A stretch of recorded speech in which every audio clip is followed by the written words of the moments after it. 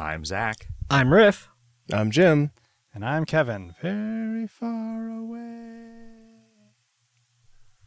And it's time for episode number 361 of Video Games Hot Dog. Kevin, we miss you. You You're do? in Australia. I am in Australia. Australia is another name for his house here in San Francisco. He's recording from home. He did always give his houses silly names. That's like true. Brambleberry Manor and the Poetic Justice League. And what else, Kevin? What else? Sparkle Motion. Okay. Trying to think of the other ones. That's not even like the name of a place. That's my objection to that. Well, but it's It could be. a collection of people, right? It had less to do with the physical instantiation of the place and the fact that it was a group of like-minded individuals. And if you did something... I see. So in the latter case, it's more that you're behaving in a Brambleberry manner than living in one. Right. You're in a Brambleberry frame of mind. How's your trip so far, buddy? Okay. I've mostly been dealing with logistics, right? So like there's this long flight and then you land and then you're exhausted. And then we're just making plans for the coming week. And then I was also spent most of today making plans for the coming month. So yeah, I wandered around Melbourne for a couple hours yesterday and had a lovely dinner and a glass of wine like on the river, which was nice. And then I was going to go to the Victoria Market, like they have like a night market thing on Wednesday nights, but I was exhausted. It was like 8 p.m. and I just could not stay awake any longer, so I crashed. Still finding your upside down legs? Yeah. I did the State Department trick thing of like fasting for, what was it, 12 hours, I guess, before what would be breakfast. And then I ate breakfast at the normal time. And then I just stayed up as long as I could.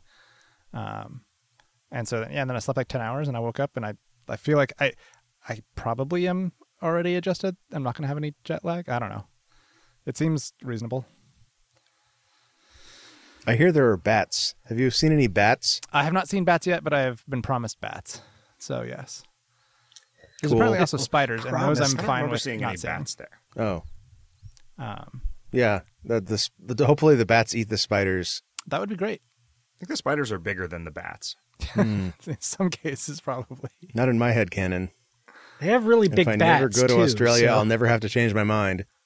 it's probably like there's small spiders, and then the small bats eat those, and then the large bats eat the small bats, and then they have larger bats to eat Oh, I the thought you were larger going to say spiders. slightly larger spiders eat the small bats, and then slightly larger bats eat those spiders, Right. and so on. Yeah, I don't know Until how some many old woman how eats many them all. rungs there are in that ladder.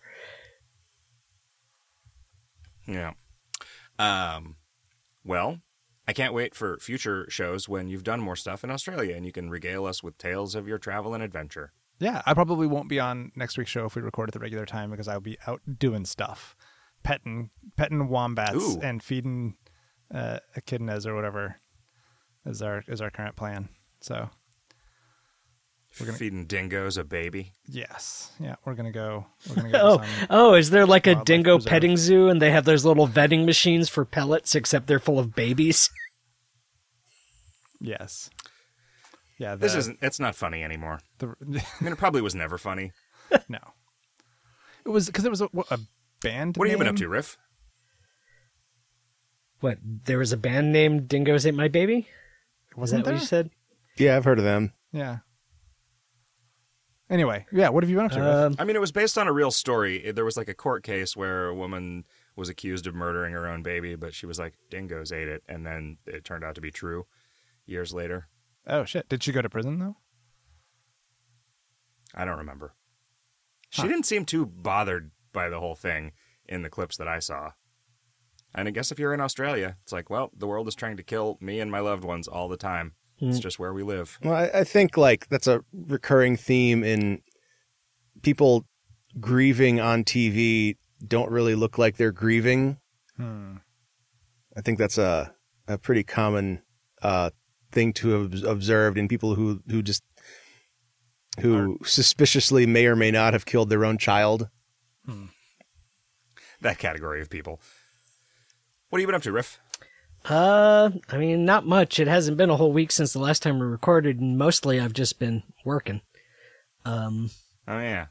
Me too. But you were supposed to have an interesting story. Yeah, Didn't you play sorry. any fun board games? No, we're gonna be starting playing. I want to say Behemoth. What is Betrayal?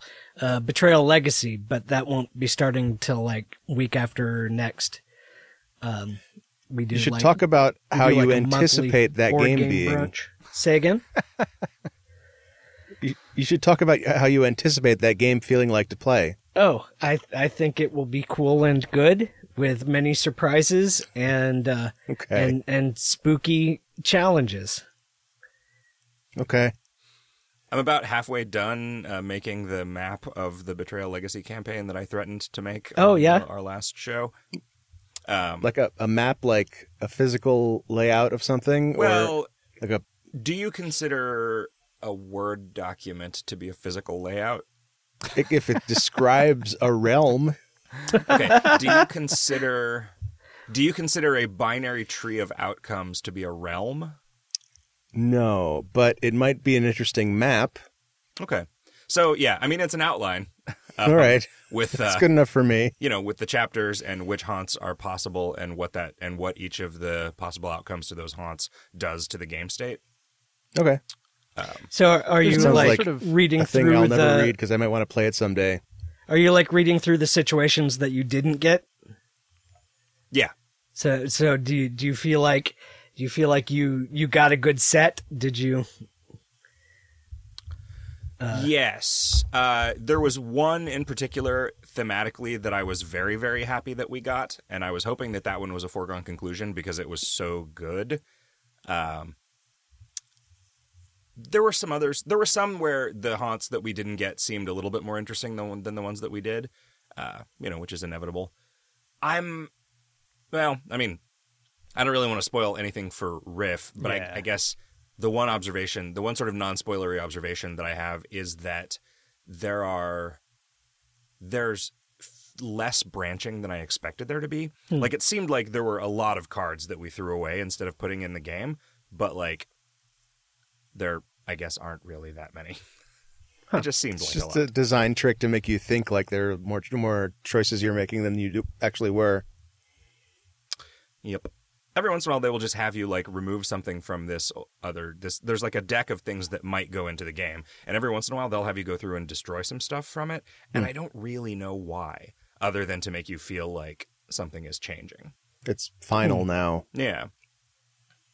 Which, I mean, it's neat, I guess, but it's like kind of unnecessary bookkeeping. Anyway, look forward to that document being posted. I was kind of wondering, like, whether Rob Daviau would be sad about that being published. Like, I don't know. Just like a who- 100% I don't know what the. spoiler. Yeah. Huh. Like, I don't know what the market is for being interested in looking at this document. I don't think that it's going to, like. I don't think somebody who cares whether they ruin the game for themselves would look at it and ruin the game for themselves and then be grouchy. Do you think you would about be in? He's on violation of Twitter. the You could ask him. DMCA? Right, like by I couldn't- decompiling I the couldn't hear board you, game. Kevin. Do you think you'd be in violation of the DMCA by decompiling the board game, breaking its copy protections? Only if I'm listening to a Prince song while I do it. I see. Okay. I don't know. But I guess the other thing is, like, I don't know whether the mystery is being spoiled for me by knowing what all of the possible outcomes were, and whether, like, after the fact, and whether the mystery would be spoiled for somebody else after the fact by knowing how things could have gone. I'm not spoiling, like, story stuff, really. I'm just doing a very, like, this event card goes in, this event card goes away. Like, this, Right. Yeah, there's definitely something about, and this is like kind of something that the internet does all the time, where if you want to know how the internals of how something works, you can pretty much always find out. And thus, kind of just by that fact being true, pretty much nothing can be mysterious anymore. And so, like, in a sense, you're kind of, if there there are a few things where that's not true yet because no one's bothered to actually do it. And in a sense, you're kind of removing the aura of mystery from that work by posting the information online. That said, I think it's a really interesting design document, probably. Did you do some research to see if found somebody some had done this before? errors.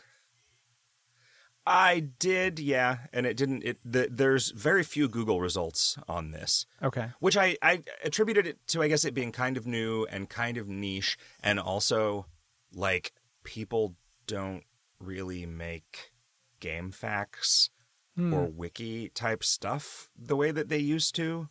And especially which not is for a board bummer. games, right? Yeah. To me, yeah, I mean, I guess yeah, Board Game guess. Geek. I'm curious whether there's like, there was definitely nothing there that I saw. Okay.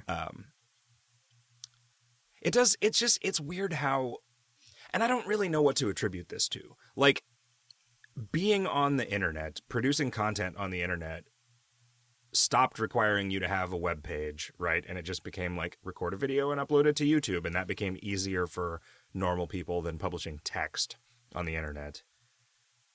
I guess you could publish your walkthrough as a Medium article. Oh, God. That's true. You like GameFAQs just dries up for modern games. Yeah, it's the rare modern game that has anything useful there.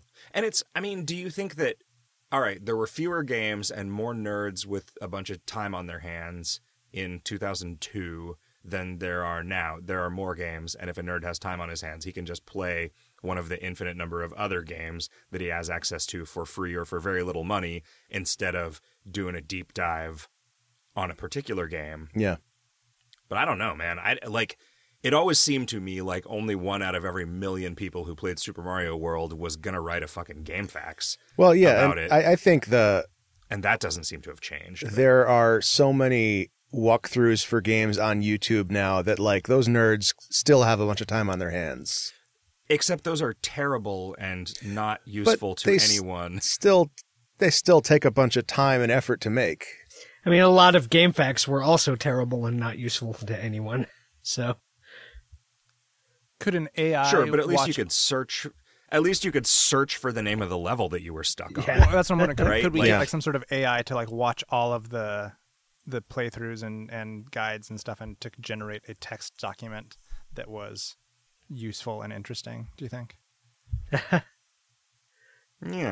I mean, I don't want to be the grouchy guy that just like laments when the web had stuff to read on it. But Wasn't there a recent I think it was a court document that revealed that the Facebook video view data that everybody pivoted to video because of oh yeah, turned out to be grossly overestimated. Yeah. Like people just weren't watching videos anywhere near the rate reported. And Yeah. so like it turns out like people want to read text, and I hope like we can get text back. That would be said, cool. people do watch the fuck out of YouTube. Like there's a lot of people watching a lot That's of true. YouTube. Yeah. yeah. Yeah, I wonder to what extent it's a generational thing.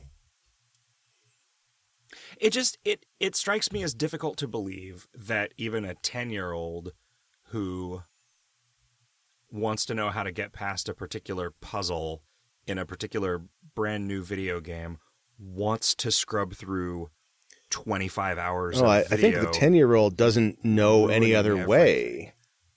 Yeah. Yeah, I mean, I also watch a weird, fuckload whenever of YouTube, but definitely not for that purpose. Whenever I want to know something about, I don't know, a tool or a way of finishing wood or something, the answer is almost never in like a guide. The answer is almost always in people talking on message boards somewhere in a way that's Google indexed, which is fine because I'm generally looking for things that are out of the way enough that they're not just, say, mostly spam bot trash like Amazon reviews or... I have found that most of the how-to information on the internet is now in video form, and it's infuriating. And there's tons of really useful stuff there, but you have to like get through all the bullshit, and there's no way to search it. Yeah. You have to become Often, you have though- to become real good at scrubbing through a video and spotting the frame that looks like it has the good content in it. Right. Hey guys, what we're going to be doing in this video is spending about 45 minutes answering a one-sentence question. Now, here, let me start it out right, with all right. my Zach, we 15-second video sting that We talked at dinner about how we don't want to become curmudgeons, Yeah. so we're well on our way. I mean, one thing that helps is that as I get older, I have less of a pressing need to like look up shit about video games because I'm Oh, like, yeah. I could just not play this anymore. Now that I'm stuck, I could just give up. It's smart, yeah. It's getting so. I've run into this in a couple of different. I've run into two different weird problems that are related problems. And I don't know, like Riff, when you played Subnautica, maybe you ran into this too. But like, I've been playing Astroneer and looking up stuff about Astroneer. There is a lot of wiki content for Astroneer for some reason, right? I mean, I think just because it was a wildly popular game that had a bunch of like Minecraft style stuff going on in it, but so much of it is about older versions of the game that it's kind of impossible to like know whether an answer is correct or not. Yeah. Yeah, And also with Subnautica Star had a Wars, you'll little bit of probably- it, but it tended to be like the people that were running that particular wiki were pretty good about marking things as no longer applicable whenever they were. Yeah. One advantage of a message board post is they usually have a date on them. Yeah, I really wish that when you put a year in a Google search, that it would limit results to that year. Yeah. Yeah, that would be cool. I'm sure there's some incantation that you can use to do it, but like I've been really finding this Googling stuff about the Old Republic because it is so old and so many things have changed about it in the intervening years that it's like Yeah. almost always the first Google result is something from like 2015 or something, and it's not. So you It's no want longer applicable. the new, and the Old Republic. Yes. What have you been up to, Jim? So I watched, April and I watched a series on Netflix called Russian Doll, Oh yeah, I heard which about is that. kind of a Groundhog Day type thing where the protagonist keeps dying and restarting the same timeline. And I was really impressed. It's like doing a lot of the same stuff that Bandersnatch did in terms of like addressing branching reality. But it's really, I think it does more interesting stuff with it, although it doesn't have the user choice aspect to it, of course. I think the dialogue is really like surprisingly sharp. Like I was really impressed with the comedy writing specifically, and it actually like has an ending that's like it's really impossible to end a story like that in a sensible way, but I feel like they came close. So Do you feel like Groundhog Day had a sensible ending? ish, yeah. I think it also came close. How about Run Lola Run? I don't remember how that ended. I think everything just works out.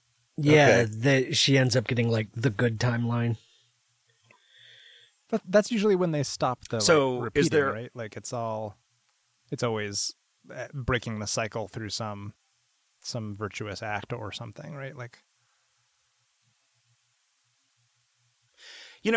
If Bill Murray had really, so they had said in a couple of interviews that internally they were like, let's just say that he does this for 10,000 years. Like Yeah. Bill Murray's been repeating for 10,000 years. So like he's super happy that he finally gets to go live the rest of his life with Andy McDowell, but the rest of his life is like the blink of an eye in his perception because of how old he is. Yeah. And that seems to kind of suck. Yeah. Like, yeah. I think as depicted in the movie, it feels more like a couple of months. yeah. And that was probably the right move. Yeah. Although, like, I don't know if it's possible to develop all those skills that he Yeah. did in a couple of months. I don't think that's a thing. Also, to remember that, right? Like, if you became really good at playing the piano, Yeah. but then you just forgot to practice for like 500 years, it's like you just have to learn again.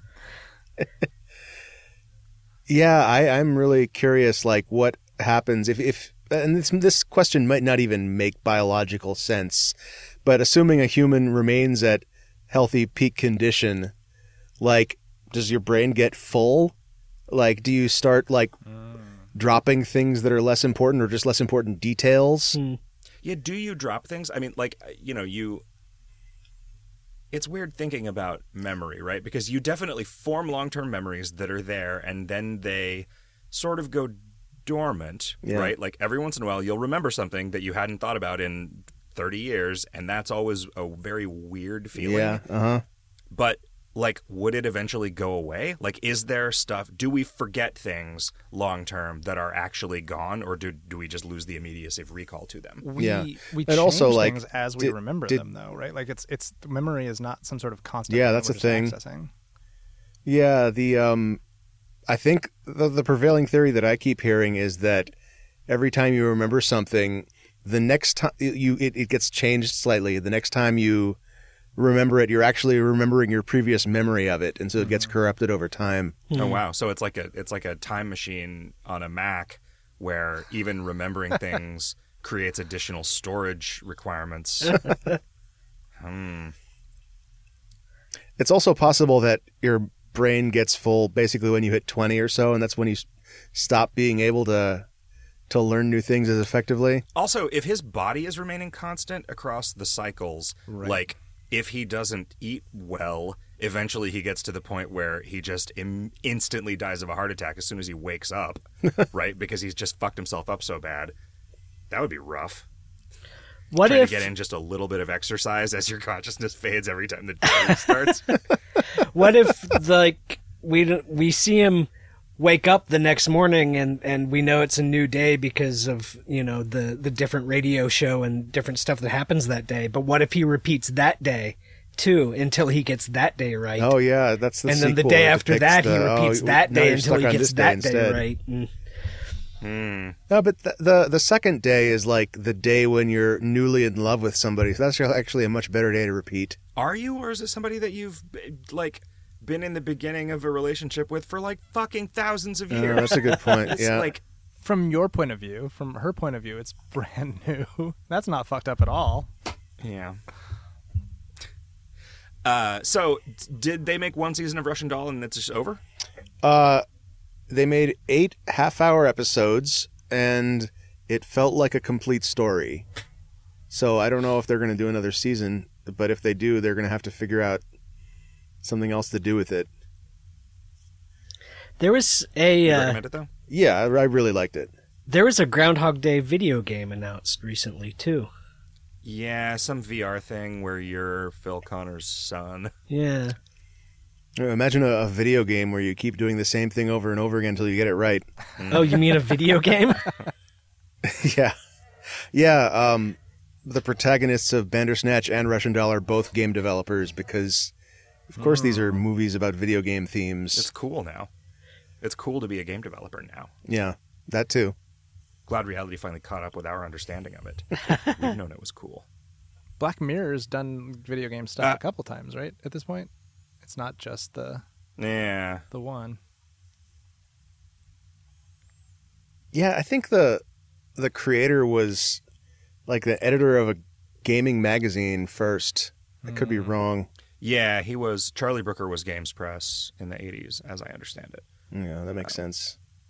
Cool. So speaking of game developers, should we talk about video games that we've played that were made by game developers? I think we should talk about games that weren't made by game developers. Ooh, so like outsider art. Yeah, we should have an all outsider art episode. But once you make a game, you're a game developer. Nope. That's the problem. Not if you're an outsider. Okay. So like a painting that was made by somebody who wasn't a painter. And never painted. Okay. Let's talk about video games. It's fine. Wesley I've changed my Rose, the mind. game. What'd you play? You never sung a note, Riff. What did you play this week, Jim? So I dug a little bit into the Spectrum lineup. I was looking at like top 10 lists of ZX Spectrum games.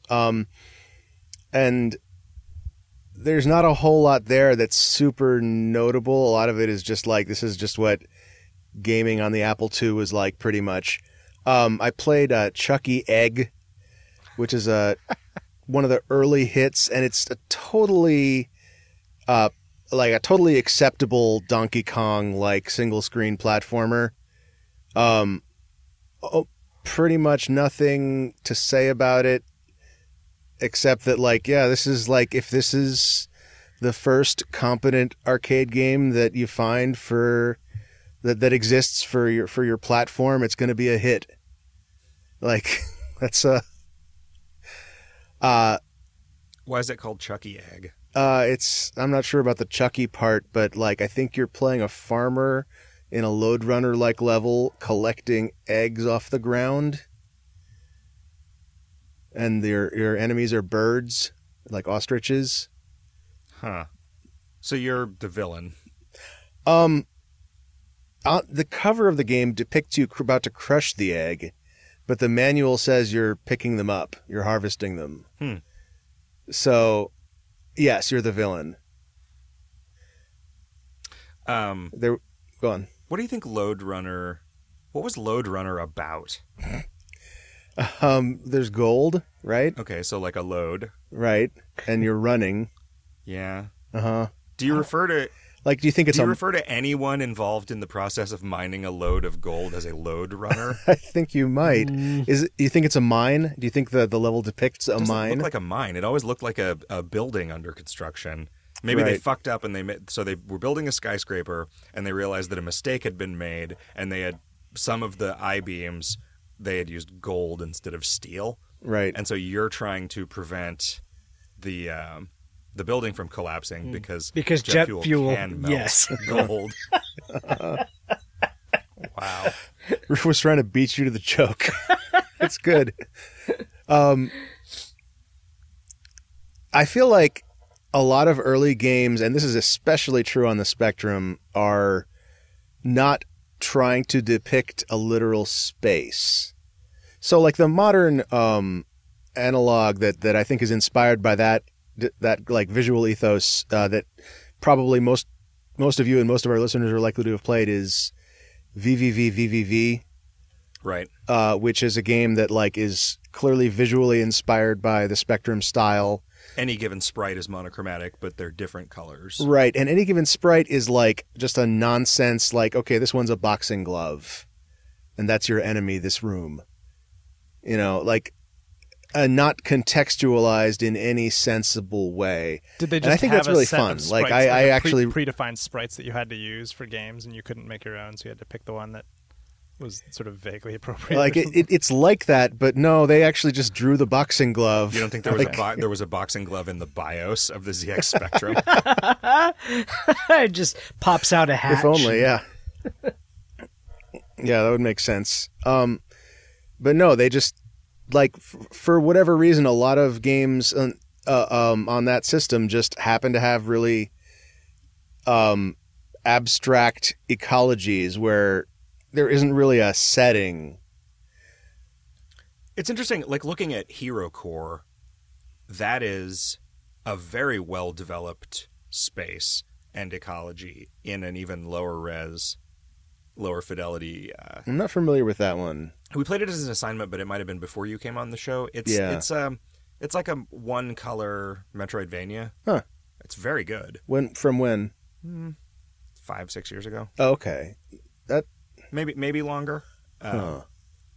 But it's weird because it kind of demonstrates that, like, well, you could have made this game on the ZX Spectrum, probably. Right. I mean, maybe not. You might not have been able to have as many bullets on the screen at the same time or whatever. But right. But it was really just a lack of advancement of aesthetics of games that, you know. I don't know.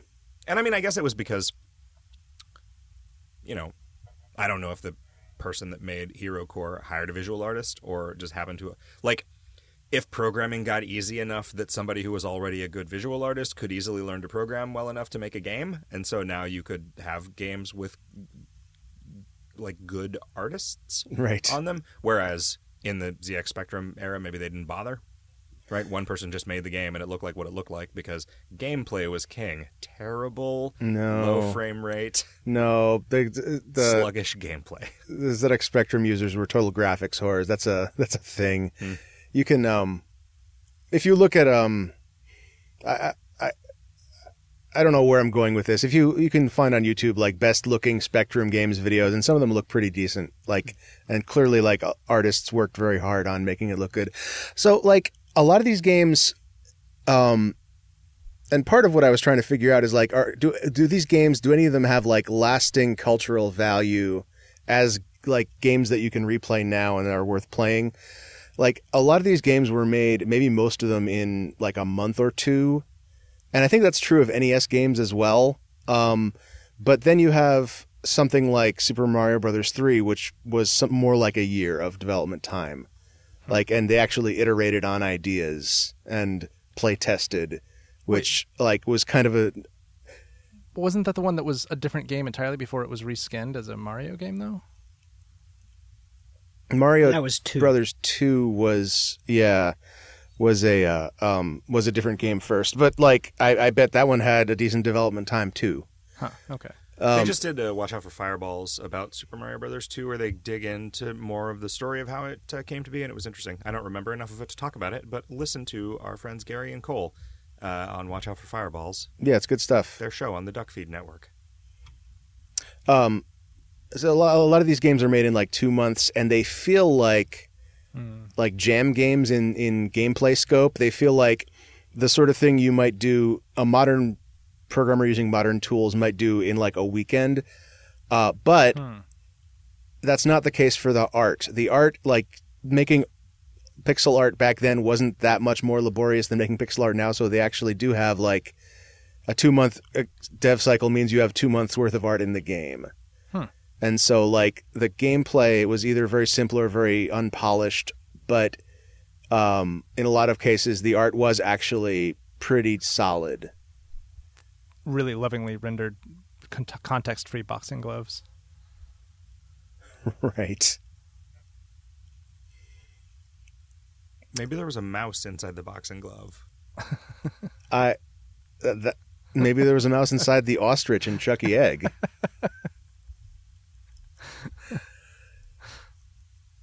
Every game is just about mice.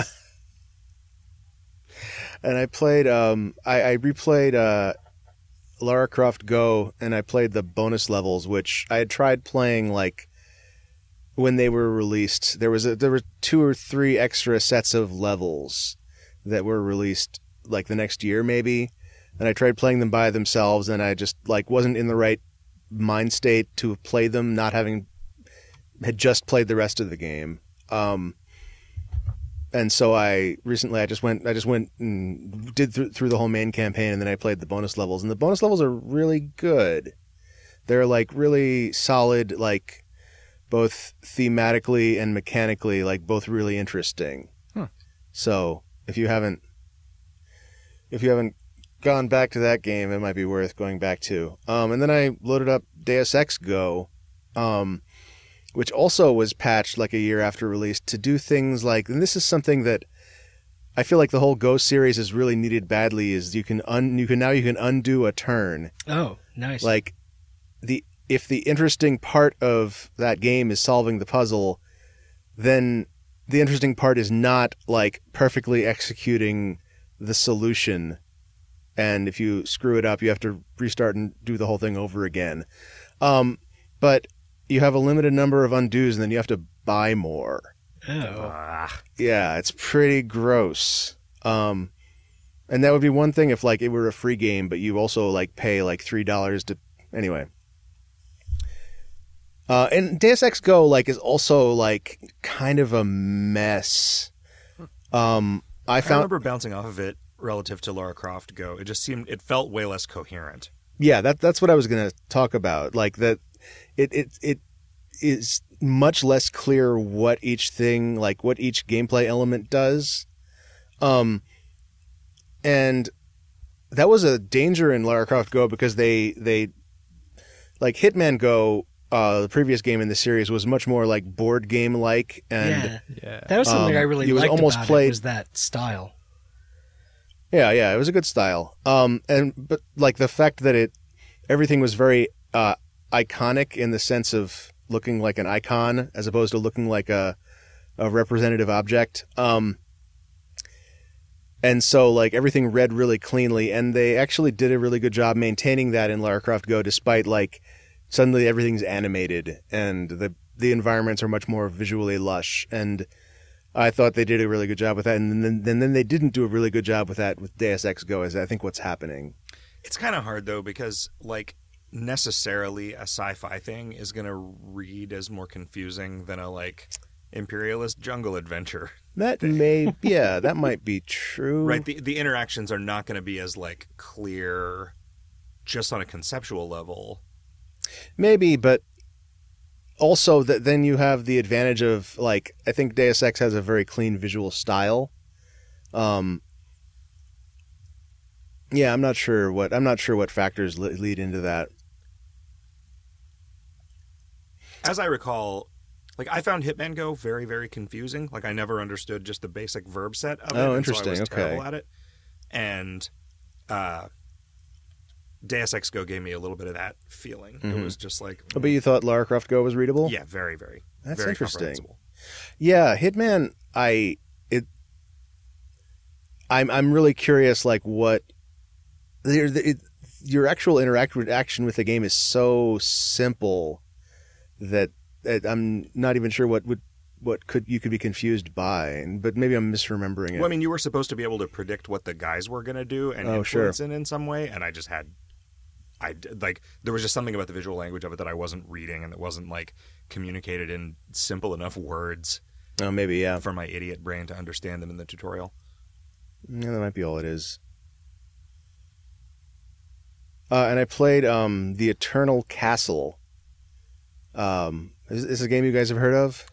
Is that the one that is like supposedly a remaster of a game that never existed? Yeah, I think so. I think that's the conceit. I know nothing about it though. What is it like? So it plays like Another World, where you're running around with a kind of a lushly animated main character, and one of the items you can pick up is a pistol, and you have like a surprisingly diverse list of things you can do with the pistol. Like you can point it without firing. It is visually represented as in CGA, which is it's I would say it's an extremely ugly game. Like it looks like a lot of the art is done by down-resing, like they started out with a background image with more colors, and then they in Photoshop told Photoshop to quantize it down to CGA colors. It looks better in motion, like a lot better in motion, but like the backgrounds are like ugly to the point that it seems like it must be trying to serve some artistic purpose that I can't perceive. But the audio is full, like just MP3s and samples, like full digital music, and no attempt to replicate the PC speaker sound. But it's in terms of like what you run around in the world doing, it's very much like, it feels a lot like it's maybe a sequel to Another World. They didn't quite nail the not having any text in it, which is a shame. I feel like they were almost there, but I think they wanted to do some storytelling that they couldn't do purely visually. But one thing that it differs from considerably from Another World is that it's not very difficult, which is kind of like it's a game for a modern audience, so like that's kind of necessary. Like, but they have a combat system in there that like I haven't really been able to figure out how it works, because you run in and you're trying to fight things and you kind of just jam on button. Like the combat is over before I figure out what I'm doing. which like is it's not really a problem. Like I'm not playing this game for the fight sequences, but it is kind of You're like also not playing it to see the realms because they're terrible. right. But it is like it is still interesting. It is still like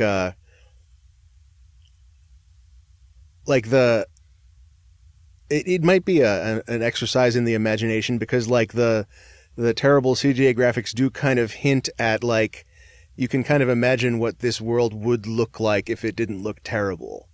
Like I think maybe that's what they were going for. But like maybe a better way to do that would have been with the kind of graphics that games like that tended to actually have, which is like tile-based like pixel art, where an artist like actually chose what pixel would go where. Yeah, I don't know. I'm enjoying it, but I'm not certain what kind of audience it has with that art style. That gameplay style feels a little weird. I mean, I guess a lot of people have fond memories of Out of This World and Another World. It's very Or like was the same game, or is one the sequel? it's the same game. Okay. It's with I like Another World. Like it was called Out of This World in the United States, but I like Another World better as a title. Yeah. So that's what I call it. It feels a lot like an adventure game with a platformer interface. Yeah. And so does this. Is that also kind of what the Oddworld games are like? I think the Oddworld games are all different. Oh. There's one of them. I think the first one was it's got the animation commitment of a Prince of Persia. Like you move right, and then you're stuck, not being able to do anything until the dude like takes a full step. But it's a puzzle platformer. Like if I remember right, like you're going through a sequence of rooms that are each like a one screen puzzle. Is that not kind of what Another World is, though? But by puzzle platformer, I mean like more like a Chips challenge, where you're introduced to a set of mechanics that get reused throughout the game. Another World is everything is kind of like a bespoke adventure game puzzle. Okay. Is the distinction I'm making there. Anything else? That's all I'm ready to talk about, yeah. What about you, Kevin? You had any time? Not particular. I've played a few things that I've been playing for a while. I played some more Into the Breach, playing through that on the Switch. I guess I've unlocked 7 squads, but I haven't played most of them. I've just been sort of, for each squad, I'm doing the 2, 3, 4 victory and all their little achievements. So just sort of plugging my way through there. I guess I'm on the 3rd or 4th squad at this point. I like how differently they all play. It's amazing how much... How is that game on the Switch? It's pretty good. Like, you have to select things with sort of a mouse-like pointer that you move around with the joystick, which is not awesome. I think you can select things faster with a button, sort of cycle through the available options. But I've just been using the pointer, and it's fine. It sort of smartly selects things that are near where it is, if there's no ambiguity, that kind of stuff. It's pretty well handled. Every now and then I'll hit a button wrong and do something that I didn't want to do, but I've never had that happen when I didn't still have my undo available. Yeah, I don't know. It's just great. It's super, super, super good. Yeah, I just haven't played anything since I landed at all, so. We'll take advantage of being in another country, in another hemisphere, another continent by sitting inside a room playing video games all day. Yeah, that sounds great. What about you, Riff?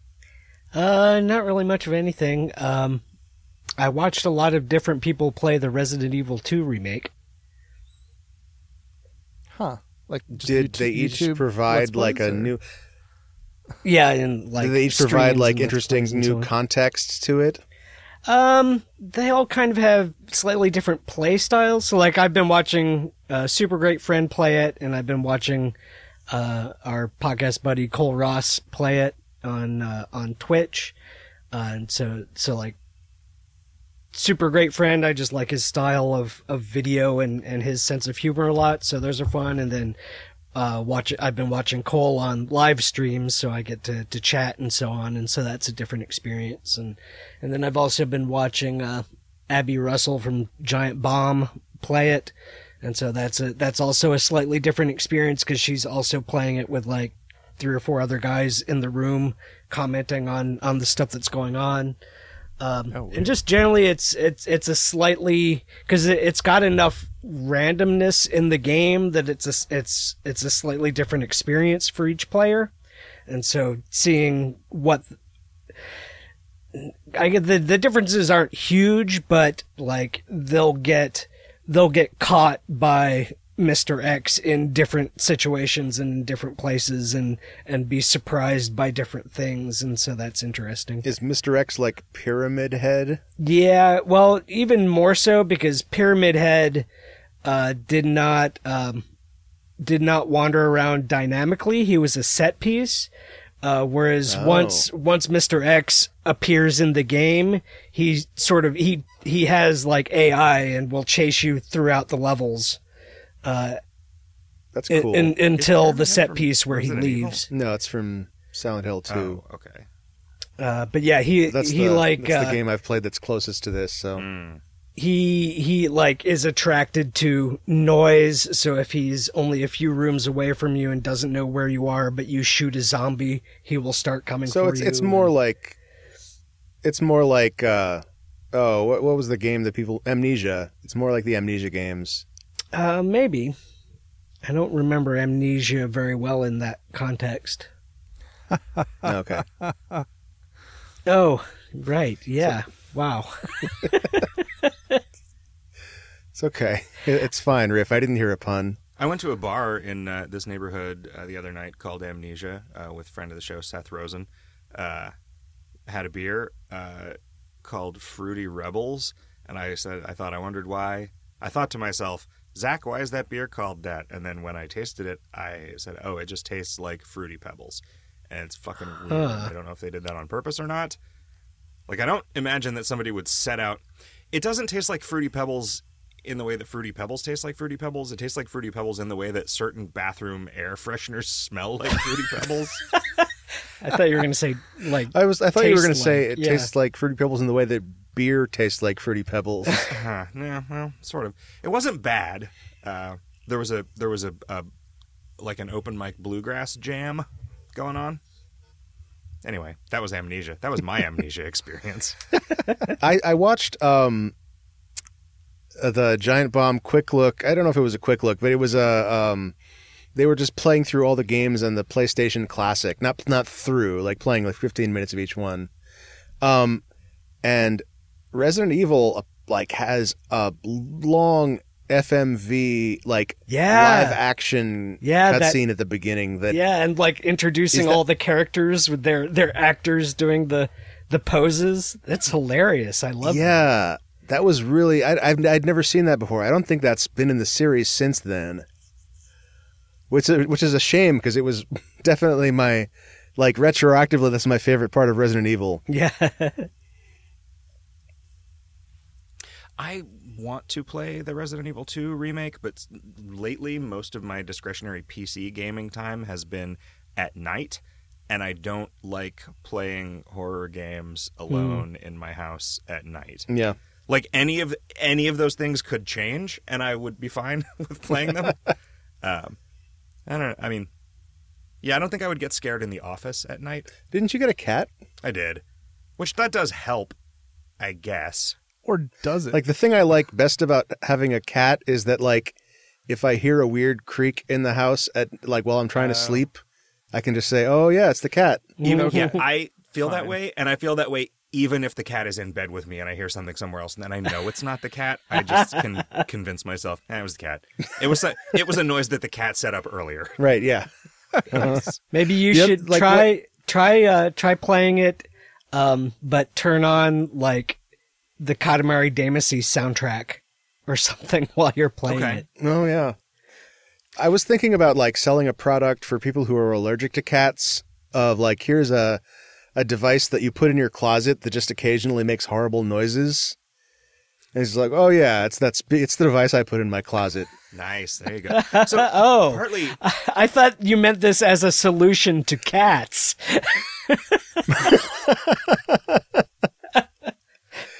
You know, and like you'd have a guest over and they'd hear like something scratching at the wall, and he's like, "Oh yes, that's what I have instead of a cat." My computer is upstairs, and it is very close to probably the spookiest part of my house, which is the crawl space, the upstairs crawl space, which has a door that routinely just pops itself open. Nice. Which is, yeah, Directly opposite it's the just computer like too, designed right? for.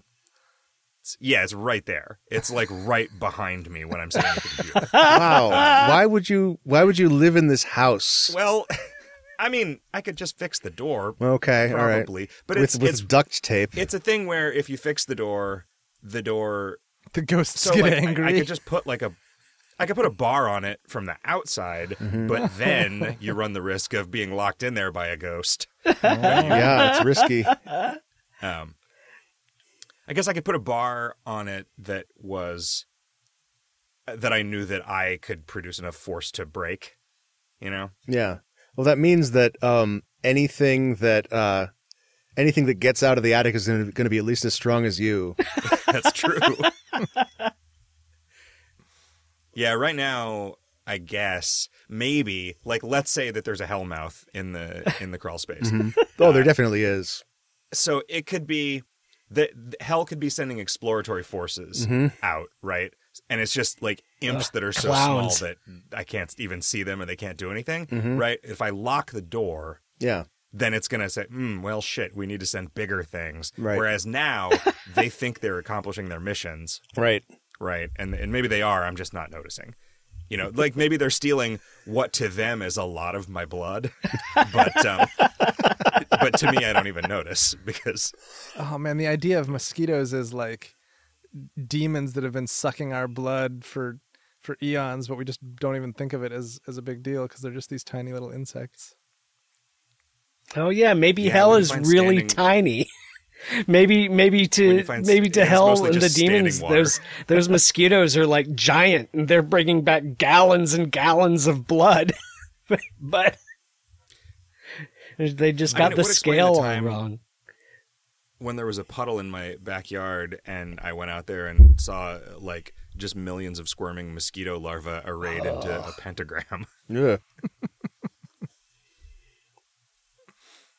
I have been continuing to play Star Wars: The Old Republic.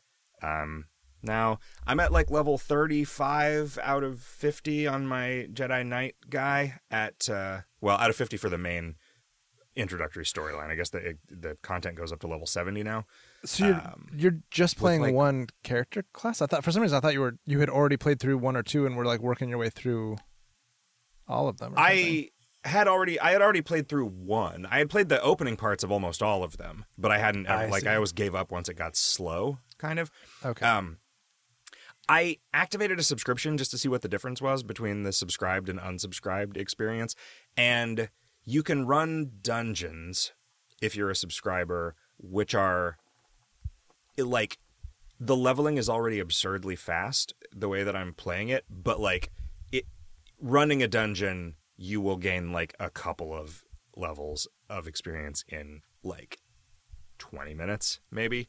It's bananas. It scales everyone to max level numerically, and the dungeons are tuned for max level players, right? Which is interesting. So the only difference is really inexperience, and you don't have all of your skills that you would have if you were naturally at that level, but the XP rewards are just bananas.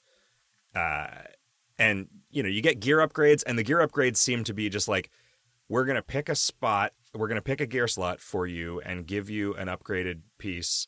Like, we'll give you a piece of gear that's a little bit better than the one that you've got there. And what it means is a lot of the things that you get are very boring. Like, it's just adjective, persons, greaves.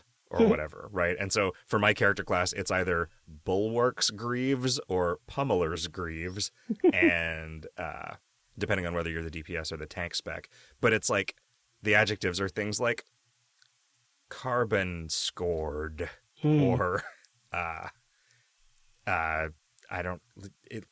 ionized.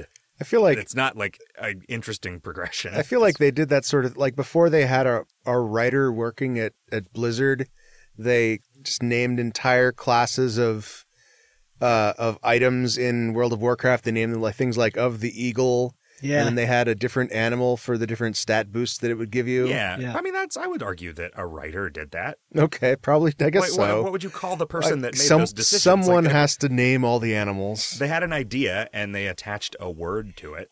You know? So that's I fair. mean, there was an animal That's for every fair. right, because it like World of Warcraft had all of the like auto-generated magic items, right, and then it had named ones that were at the better rarity levels. I don't really know what. I mean, I just played a bunch of World of Warcraft. I don't really remember.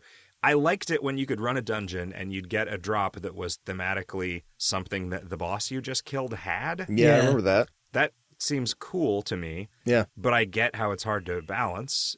But I don't care how hard it is to balance. Right. I I want mean- shit to be cool more than I want it to be balanced. Yeah. That's generally that's why I never play multiplayer game. Well, one of many reasons. What are the dungeons? Also, I played something. What are the dungeons like in Star Wars? Like, what is a Star Wars dungeon? They're like the dungeons in World of Warcraft, sort of. Like they're more kind of story driven.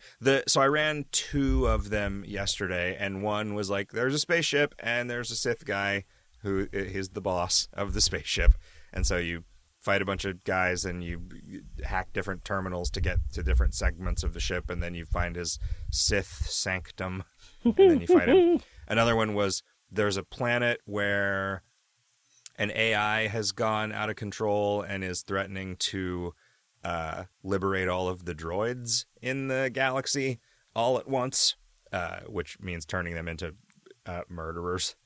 Because he's liberating them and also programming them to kill all organic beings. And so you have to, just fight your way to the middle of this facility and fight a big computer. Droids It has some kind of are turrets and some treated- robots that it spawns so that you have something to fight. They're treated like slaves to a large extent, right? They're like bought and sold, even though they seem to have free will, as far as I can tell. Yeah, well, there's the concept of the restraining bolt, right? Okay. Which R2 insists that Luke remove his restraining bolt in theory so that he can show him the message, but it's really so he can sneak off and go find Ben Kenobi. So the Right. restraining bolt seems like it's something. Oh, actually, while we're on this subject, I would like to apologize for a grievous error that I committed in the last podcast. A general Barqueen grievous? Dan is not in Figrin Dan in the Modal Nodes. Barqueen Dan was the Bith who played in Max Rebo's band in Return of the Jedi. And you call yourself a jizz master. Yeah, I fucked that up. I fucked that up real bad. I bet they're related. Probably. So their name is the name of that race is Bith. I did not look up what the weird sort of bassoon thing they play was called. That's just a bassoon. Could be. It's the one constant throughout the entire universe is a bassoon. It's always called a bassoon. Yeah, that's the first thing that every culture invents. Like the inclined plane, the lever, and the bassoon.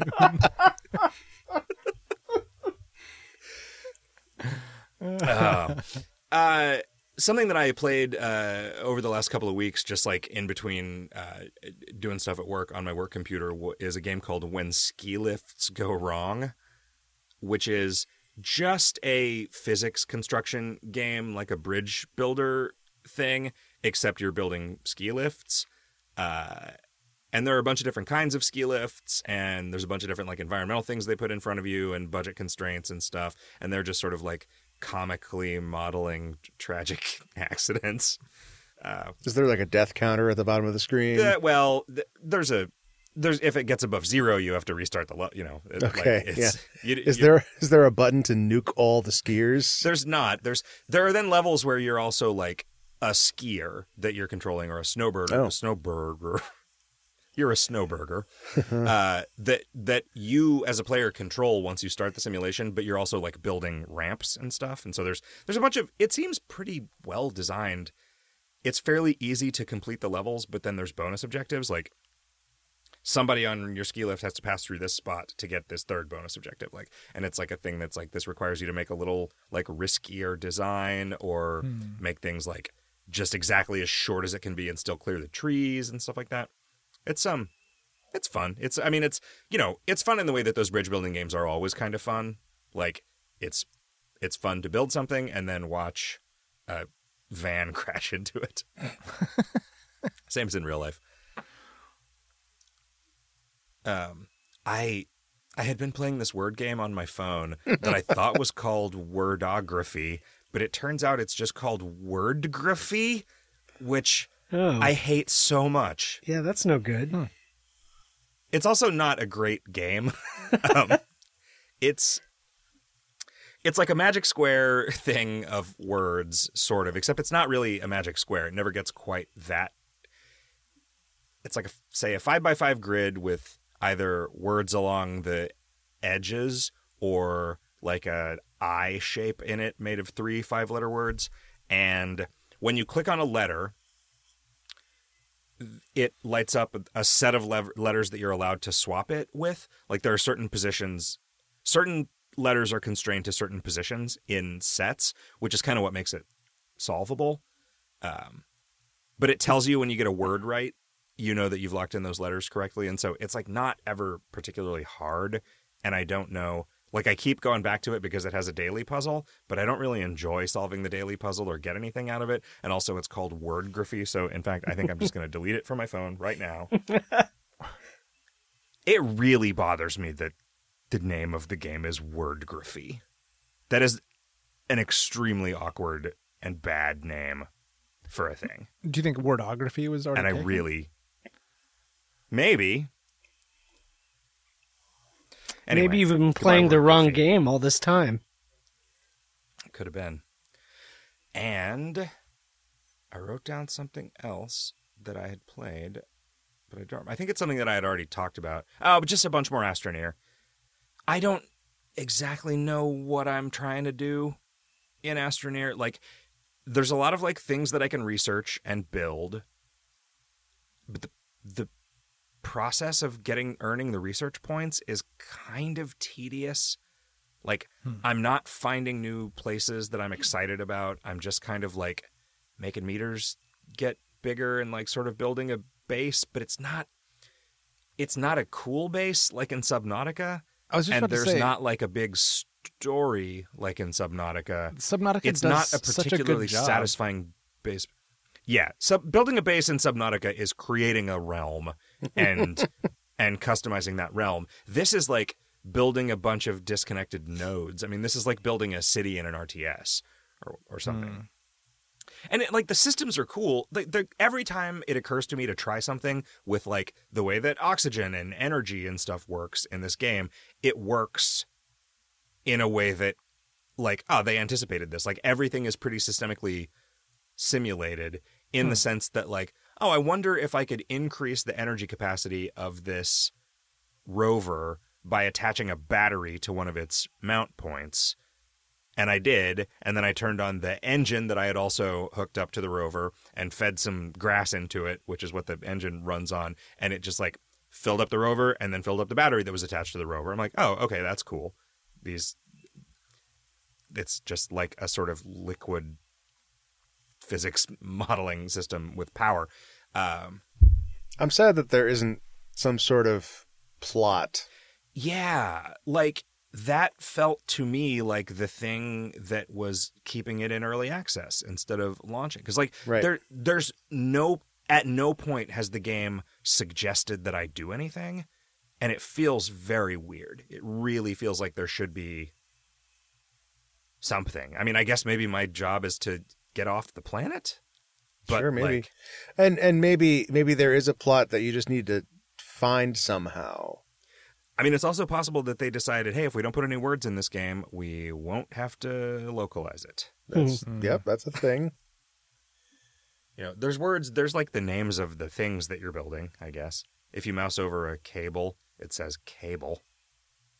Sasser. It tells you the names of objects that you pick up and stuff. But there's no, like, you don't find like notes from, you know, the previous astronauts whose backpacks you find. When you die, you just leave behind a backpack. So it's like these are just the corpses of previous astronauts. It's environmental storytelling. There's things that you could research how to build, or you can just go wander around and find them in trash piles, which is interesting. Like the further away you get, the more sort of advanced machines there are. Because you crashed in the least advanced part of the world. No, I think you just crashed progressively further away from all of the better equipped crashes. Okay. Because you find a lot of broken versions of stuff that you can eventually build, and then every once in a while one of them will have like a functional piece of technology attached to it that you can then tediously carry back to your base. Yeah, it's weird. Like, Star Wars The Old Republic is still kind of a grindy MMO, even if most of the grind has been removed from it. Like, the distances are great in a way that they would not be if it was a single-player game. They've mostly mitigated that by making fast travel very cheap and accessible, but there's still, like, when you go to see a guy in a palace, the palace is just fucking massive for no reason, right? You could visually express splendor without realistically modeling the proportions of a giant palace. And they don't, because they, you know, a game that needed a player economy in order to function correctly needed there to be a cost associated with the acquisition of resources, and that cost was time. That's to put it charitably. I mean, to put it uncharitably, making progression in the game take forever made it so you would subscribe for longer. I choose to believe the more sort of virtuous design goals Sure. of stuff like that. Oh, yeah. There are lots of games that waste your time endlessly that you don't have a subscription for. You just pay for them once. But some of the wasting your time is so that the concept of rarity of stuff is actually meaningful. Yeah, because you need meaningful rarity to have a workable player economy. You enjoy things more the more you're invested in them. That makes sense. But I don't mind the parts of it that are like, I just got to fight enough of these guys to get through here, right?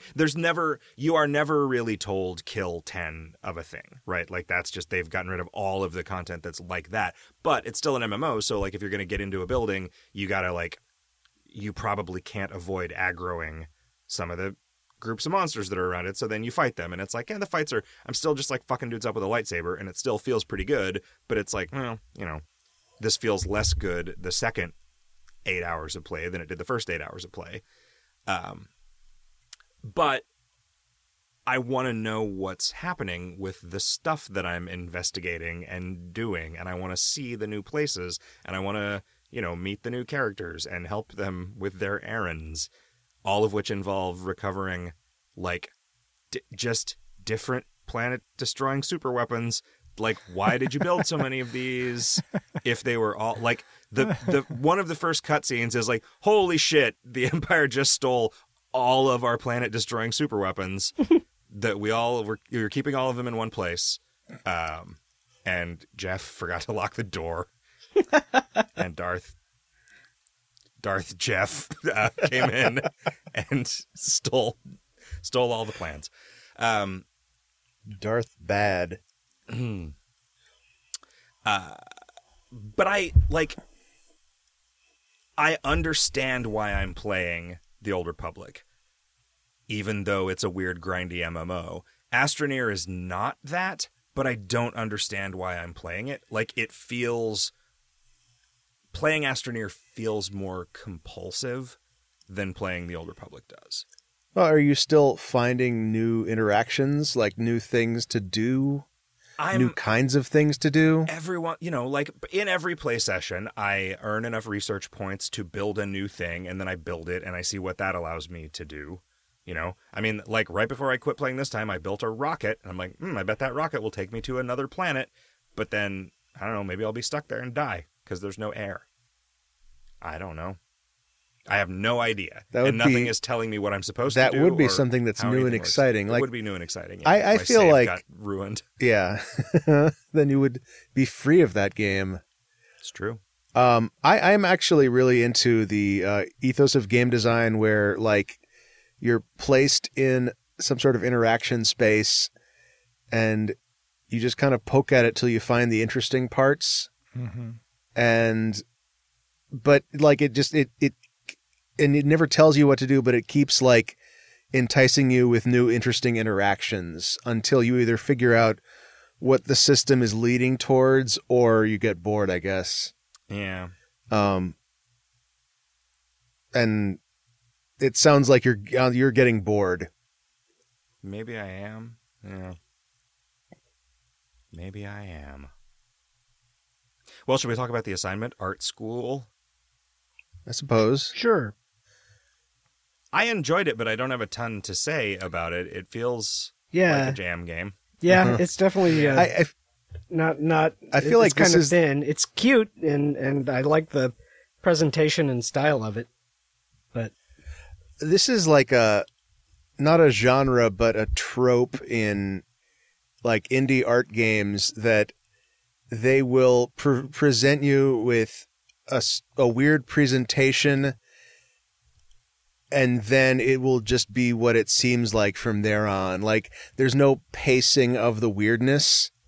Like this game, you start it up and there's like a cutscene at the beginning, and then you're thrown into this world. And the first thing you have to do, which I thought was neat, was you have to figure out that like it's not just a background and then what you're drawing. You can move your dude around with WASD. I didn't realize that for like 2 minutes.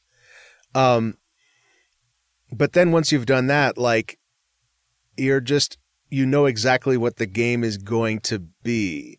Like it doesn't matter how off kilter the art is if the game itself is the same thing over and over again. And there's 50 things that it tells you to draw. And I think maybe they're randomized, I don't know if they're randomized or not. Like, at no point did it ever really tell me to draw anything in the world. No, yeah. And at no point was I going random. to spend a bunch of time on that. Like, right. If there were any, like, I'm relatively convinced that there is no actual, like, art judging algorithm in there. No, and if totally random. There were some sort of evidence that there were, I think that would have been interesting. It does check to make sure that you've drawn a thing. Like if you give it, if you turn in a blank page, or like that you just paint bucketed a single color across, it will tell you to go back and actually draw something. But other than that, yeah.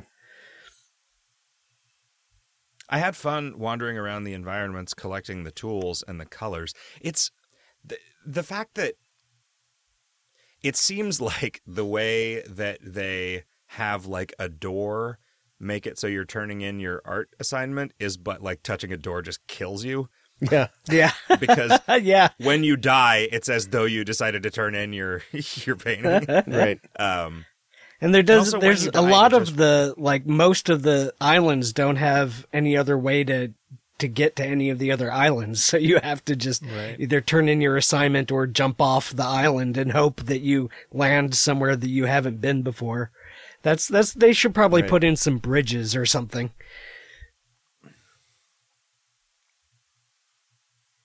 Yeah, I mean, I don't regret buying or playing this, but I don't have a ton to say about it. No, yeah. Like, there was no way I was going to spend a bunch of time making paint program art in this thing using the 4 colors that I had unlocked, which were not very good colors.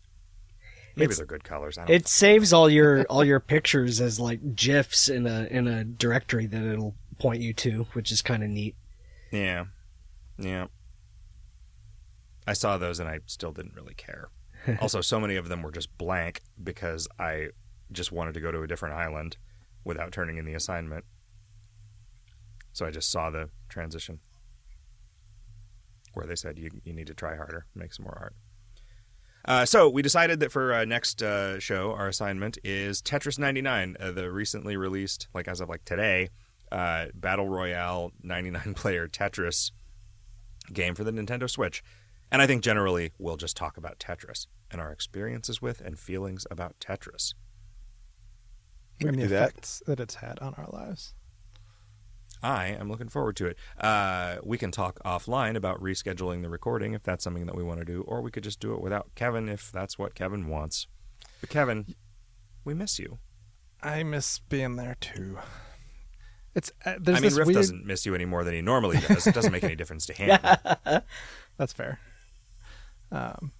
The dichotomy between like wanting to be comfortable in the places, the sort of the life that you've built up, and then the desire to like see new interesting things in the world is frustrating. I want all of my comforts and all of my ability to go out and explore. I don't At know the if same I've time. talked about this on the podcast before, but I in my 20s I felt like, you know, life was accelerating, and like this was just a result of me getting older, and each year is a smaller percentage of my life than the year before, and it would just keep happening, and eventually like the last 30 years of my life would basically be the blink of an eye. And then I was laid off from my job, and embarked on this weird indie dev career that was very like chaotic and unpredictable, and I didn't know how I was going to make rent next month, and I didn't know what I was going to be doing from one day to the next in terms of work. And that effect of acceleration just went away. Like I felt like I was like kicked out of that rut. I felt like no, I'm actually like living each day again now. And one of the reasons that like I was so happy to have a kid, like one of many reasons, is that that's basically a guarantee that the next 20 years of my life, no matter what, like I could get a regular office job, for example, which I feel like is inevitable. The next 20 years of my life would still be a chaotic adventure, because raising a kid is that. Kevin, have you considered splitting the difference by getting a really nice airplane to live in that was full of all your creature comforts, and then traveling around in the airplane, but just I like sleeping that in it idea at night? a It's like lot. also Oh, a yeah, hotel. yeah, a mobile base like the was it the Oculus could or whatever it is. Have an airplane, or you could live in an airplane that's on the ground but have a child in it. And you never actually go anywhere, but you've got all your comforts and a child. Yeah. So Sure. I guess if you wanted something that was worse but more expensive than a house, you could live in an airplane. Do you think you'd be able to get an Uber to come to your airplane, like on a tarmac or Well, a but- macadam? I don't know what you. Why don't you If just- you were like parked on like Main Street in a small town, then you might be able to get like a taxi to come to your plane. I bet a small enough town where you could park an airplane on Main Street without immediately having the cops make you leave would not have Uber. Probably true. Okay. Maybe there's a sweet spot. There's an X on that graph. I'm going to put Tarmac You could just taxi Macadam your on our plane list around. of NPC names. Yeah. But I mean, doesn't tarmac stand for tar macadam? Maybe. It stands Anyway, for like I'm tar a- pit macadam. I'm a big proponent of leaving your comfort zones as like as a way of extending the perceived length of your life. as a way of effectively like improving your quality of life in that respect. Yeah, that makes sense. I used to travel a whole bunch more. It's just been so long that it's hard getting back into that sort of frame of mind. Well, the other way you can have your life be really chaotic is just by